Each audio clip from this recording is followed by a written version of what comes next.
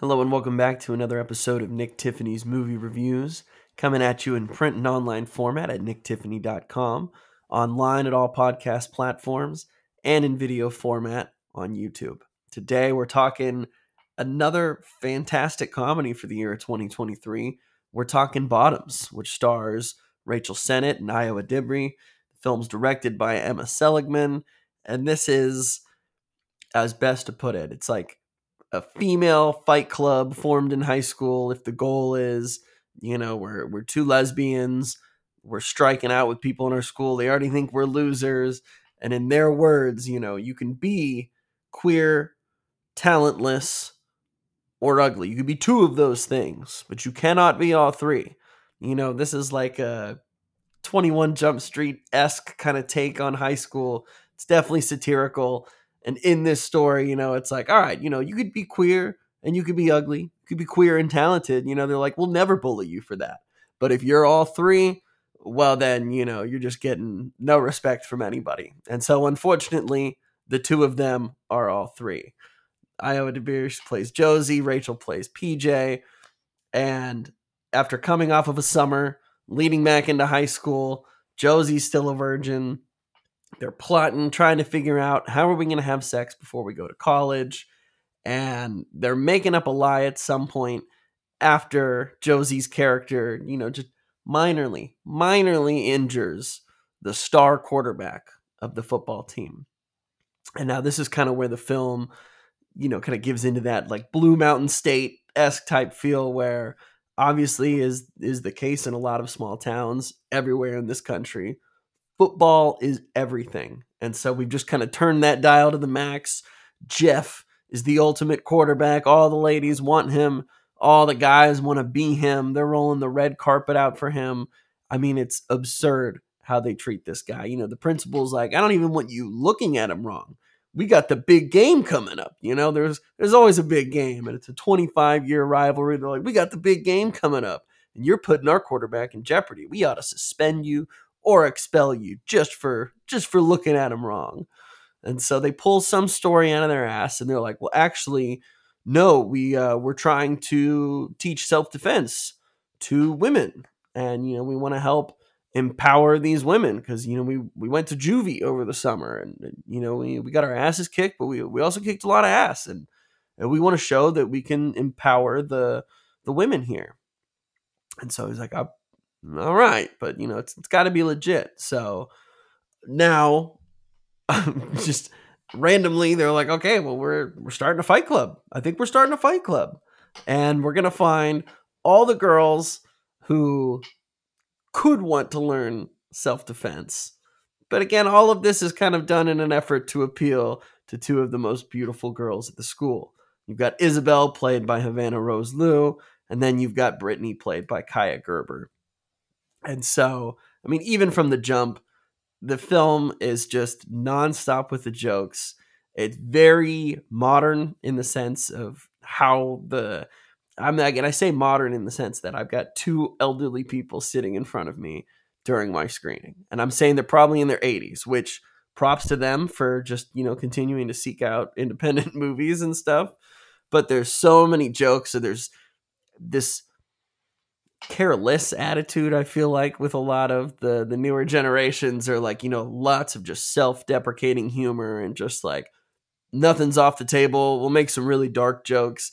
And so there were more than a few moments where, they're talking to the skinniest girls in the school who are telling them about their eating disorders. And it's like, actually, like, no, I think you could eat food, and like, actually, like, you could even digest it and you would still look really skinny and great, and it's like, stop, like, go on, like, come on, tell me I could have a whole entire lunch, that's crazy talk.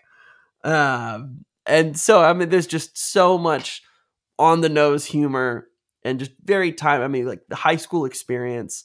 Obviously, even if you had a great one, everybody's high school experience comes with anxiety and insecurity. And even as crazy as some of the old high school movies make things look, or as exaggerated as they are, this is a period in your life where like everything is the biggest deal to you. You get rejected, like some of them do in this movie. It's like, oh, I might as well have a knife in my heart. I'm like, why why am I going to go on living if I've got to go to school and see everybody tomorrow? And, your biggest highs obviously feel like the greatest victories, or I'm on top of the world. I can't wait to share this news with people. And obviously with all high school stories, there's little bits of lying. And that's where, and this isn't like see, all high school movies are the same, even if you're queer, even if you're straight, and anywhere in between. Obviously in this film we highlight how some of those experiences vary, and you actually do get a lot of really interesting people who kind of come together and share their experiences, both as women, as people who identify as queer, and what that high school experience is like, what they fear, why it's nice to have a group where you can learn to empower yourself around other powerful women. But gosh, this movie, I mean, it's just a riot. It's just a riot. It's super absurd as well. And it doesn't, I'm like, it never plays it up so much that they're like, we know what we're doing. We know that we're making a biting satire. That's why we've got Marshawn Lynch as our like women's feminist studies teacher, who I learned spent most of the time ad-libbing in this film. And you can kind of see that here and there, kind of towards the end.